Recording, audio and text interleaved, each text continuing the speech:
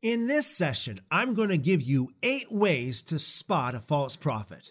Yes, 8 ways to positively identify false prophets. Now, a person doesn't have to have all 8 attributes in order to be a false prophet. Any one of these would qualify a person as being a false prophet. But we have to be very careful. Don't be hasty in labeling anybody as a false prophet. Remember, to accuse somebody as being a false prophet is a very serious thing.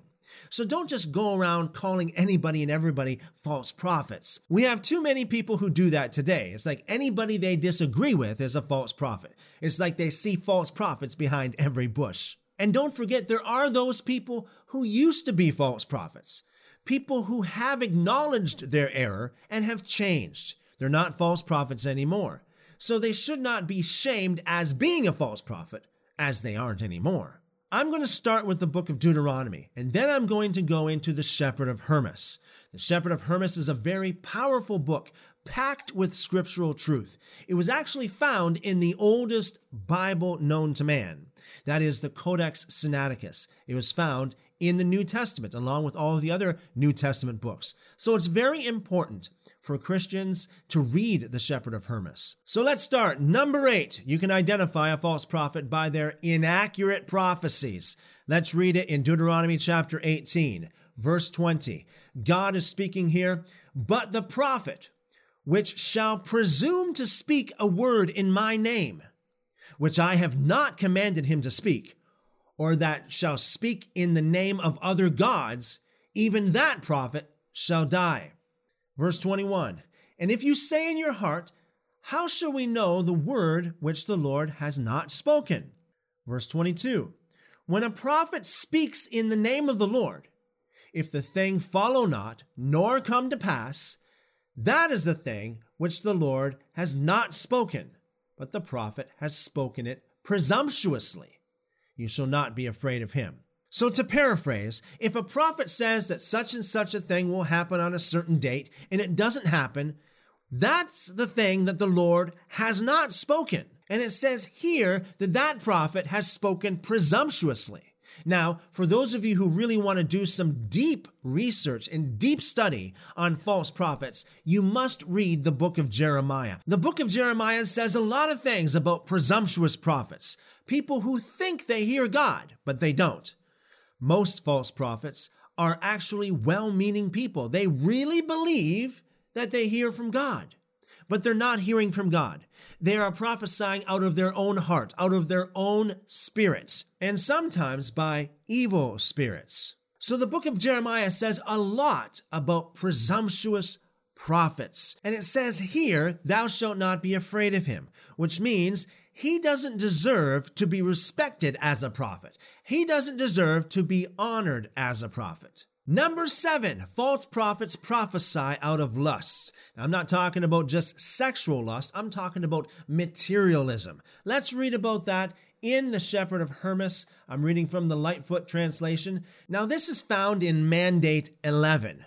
In other translations, it's called Commandment 11. Here, it's also called Chapter 43. I'm going to start on verse 2 here because it says false prophets target those that are doubtful of mind, that have weak faith. So it says these doubtful-minded ones then come to him, that is to the false prophet, as to a soothsayer and inquire of him what shall befall them, almost like a fortune teller. And he, the false prophet, having no power of a divine spirit in himself, speaks with them according to their inquiries, and according to the lusts of their wickedness, and fills their souls as they themselves wish. So how does a false prophet prophesy according to their lusts? Okay, I said before, it's not just sexual lust, but it's also materialism. A false prophet might say, you're going to get a new car. You're going to get a new house. You're going to get a pay raise. You're going to get favor with your boss. All this stuff that is prophesied is really just enticing your lust. Number 6, false prophets are ear ticklers. We read that in the next verse. This is verse 3. For being empty himself, he gives empty answers to empty inquirers. For whatever inquiry may be made of him, he answers according to the emptiness of the man. False prophets prophesy things that other people love to hear. Oh, God is on your side. It's like in the days of Micaiah, there were 400 false prophets and one true prophet, Micaiah. The 400 false prophets prophesied things that the kings loved to hear. Oh, God is on your side. You are going to win the battle. God is going to give you the victory. Whereas the true prophet said, the opposite is true. God is not on your side. You're not going to get the victory. So don't even try to go to war because you're going to die. But you see, the king listened to the false prophets, all 400 of them. The majority ruled there. It cost him his life. False prophets are what I call fortune cookie prophets because their prophecies resemble the messages that you get in fortune cookies. Notoriously ambiguous and unrealistically positive. Number 5, false prophets like to mingle truth with error. We read that in the second half of that verse. It says here, but he speaks also some true words, for the devil fills him with his own spirit. If so be, he shall be able to break down some of the righteous. So the devil knows how to deceive the righteous by taking a lot of truth and adding some lies into it. And that's what false prophets do. You might say, wow, that false prophet said this, and it was true, and it's amazing. But you don't mention the fact that the false prophet also prophesied things that were false. Number 4, false prophets prophesy on demand. And we can read that in verses 5 and 6. It says, for no spirit given of God needs to be consulted, but having the power of deity, it says here, speaking all things of itself. In other words, God is sovereign. He'll speak when he wants to, because it is from above, even from the power of the divine spirit. Verse 6, but the spirit which is consulted and speaks according to the desires of men is earthly and fickle, having no power, and it speaks not at all unless it be consulted. Now, there is another translation of this that actually makes it a little bit clearer, and that's called the Roberts Donaldson translation. And this is what it says here in this passage. For he who inquires of a false prophet in regard to any action is an idolater and devoid of the truth and foolish. For no spirit given by God requires to be asked. But such a spirit, having the power of divinity, speaks all things of itself. God speaks when he wants to, for it proceeds from above, from the power of the divine spirit. But the spirit which is asked and speaks according to the desires of men is earthly, light, and powerless, and it is altogether silent if it is not questioned. False prophets are very predictable, in other words. They're like machines. You go up to them and push the right buttons and out pops a prophecy. That's not the way God works. Sometimes in Scripture it says that God is silent. It says there was a period of time, a number of years, when there were no visions. And number 3, false prophets avoid the righteous. We read that in verse 9, verse 13, and verse 14. Now, verse 9 here is talking about a true prophet. It says, when then the man who has the divine spirit, the Holy Spirit, comes into an assembly of righteous men who have faith in a divine spirit, and intercession is made to God by the gathering of those men, then the angel of the prophetic spirit who is attached to him fills the man, and the man, being filled with the Holy Spirit, speaks to the multitude according as the Lord wills. Now, before I go on to verse 13, I want to share with you, a pastor once told me that, way back in the day when the prophet came to town, sinners wouldn't dare go to that meeting.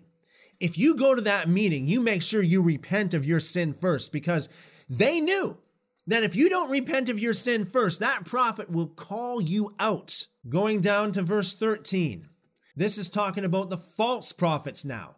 In the next place, it never approaches an assembly of righteous men. Now, comparing this to what we just read, because we read about what the true prophets do, now the false prophets, it says here, it never approaches an assembly of righteous men, but avoids them, and cleaves to the doubtful-minded and empty, and prophesies to them in corners, and deceives them, speaking all things in emptiness to gratify their desires. For they too are empty, whom it answers.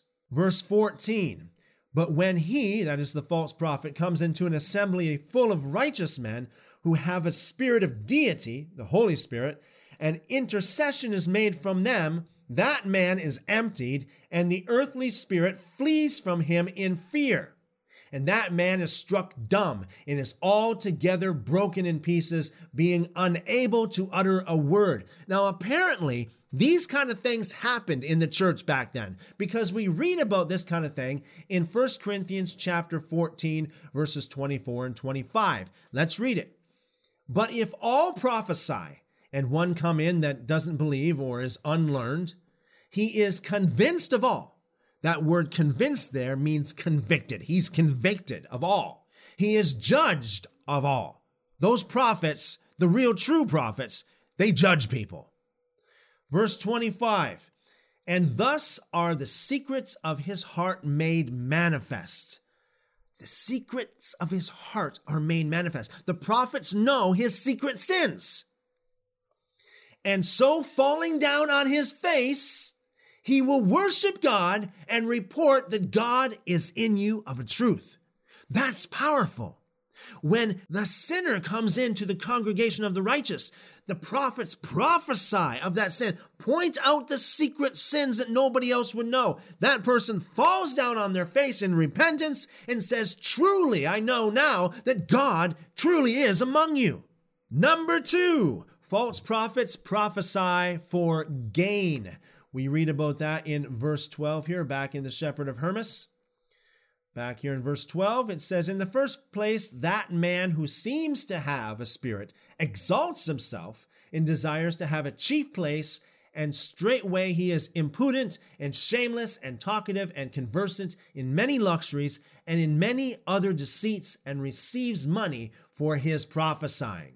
If he receives it not, he prophesies not. How can a divine spirit receive money and prophesy? It is not possible for a prophet of God to do this, but the spirit of such prophets is earthly. I actually know of a guy who went on a crowdfunding website and he was raising money for a certain project. And he said something like, well, give $20 and I will prophesy for 5 minutes. Give like $100 and I'll prophesy for 15 minutes. Give $1,000 and I'll prophesy over you for half an hour. I kid you not. That is what he did. Fits the profile here in multiple points. And number 1, you can tell a false prophet by his pride. Let's read it again in verse 12. In the first place, that man who seems to have a spirit exalts himself and desires to have a chief place. Now, there are many ways that false prophets can operate in pride. Think about this for a minute. That is what these people actually live off of. Their foundation is pride. It's like they don't say this, but deep within their heart, it's like, see how important I am. I hear directly. God speaks. God Almighty, who made the universe, is bigger than the universe, speaks to me all the time. I can just hear his voice. I can just say, speak, and he'll speak at any time. Look how important I am. I hear the voice of God. You don't. Let me prophesy to you. Let me give you a word from the Lord. See how important, see how special I am, that God, even God, takes time out to speak to me. And that's the way it is with a lot of these false prophets. And one of the greatest ways that they manifest that is that they assume they are self-proclaimed prophets. They add the title prophet before their name. I'm Prophet John. I'm Prophet Tom. Hi, I'm Prophet Bob. Isaiah didn't do that. He didn't go around, hi, I'm Prophet Isaiah. I am Prophet Isaiah. Hi, I'm Prophet Micah. Hi, I'm Prophet Jeremiah. Call me prophet. Call me prophet. None of them did that. None. They were humble. False prophets love to assume the title prophet.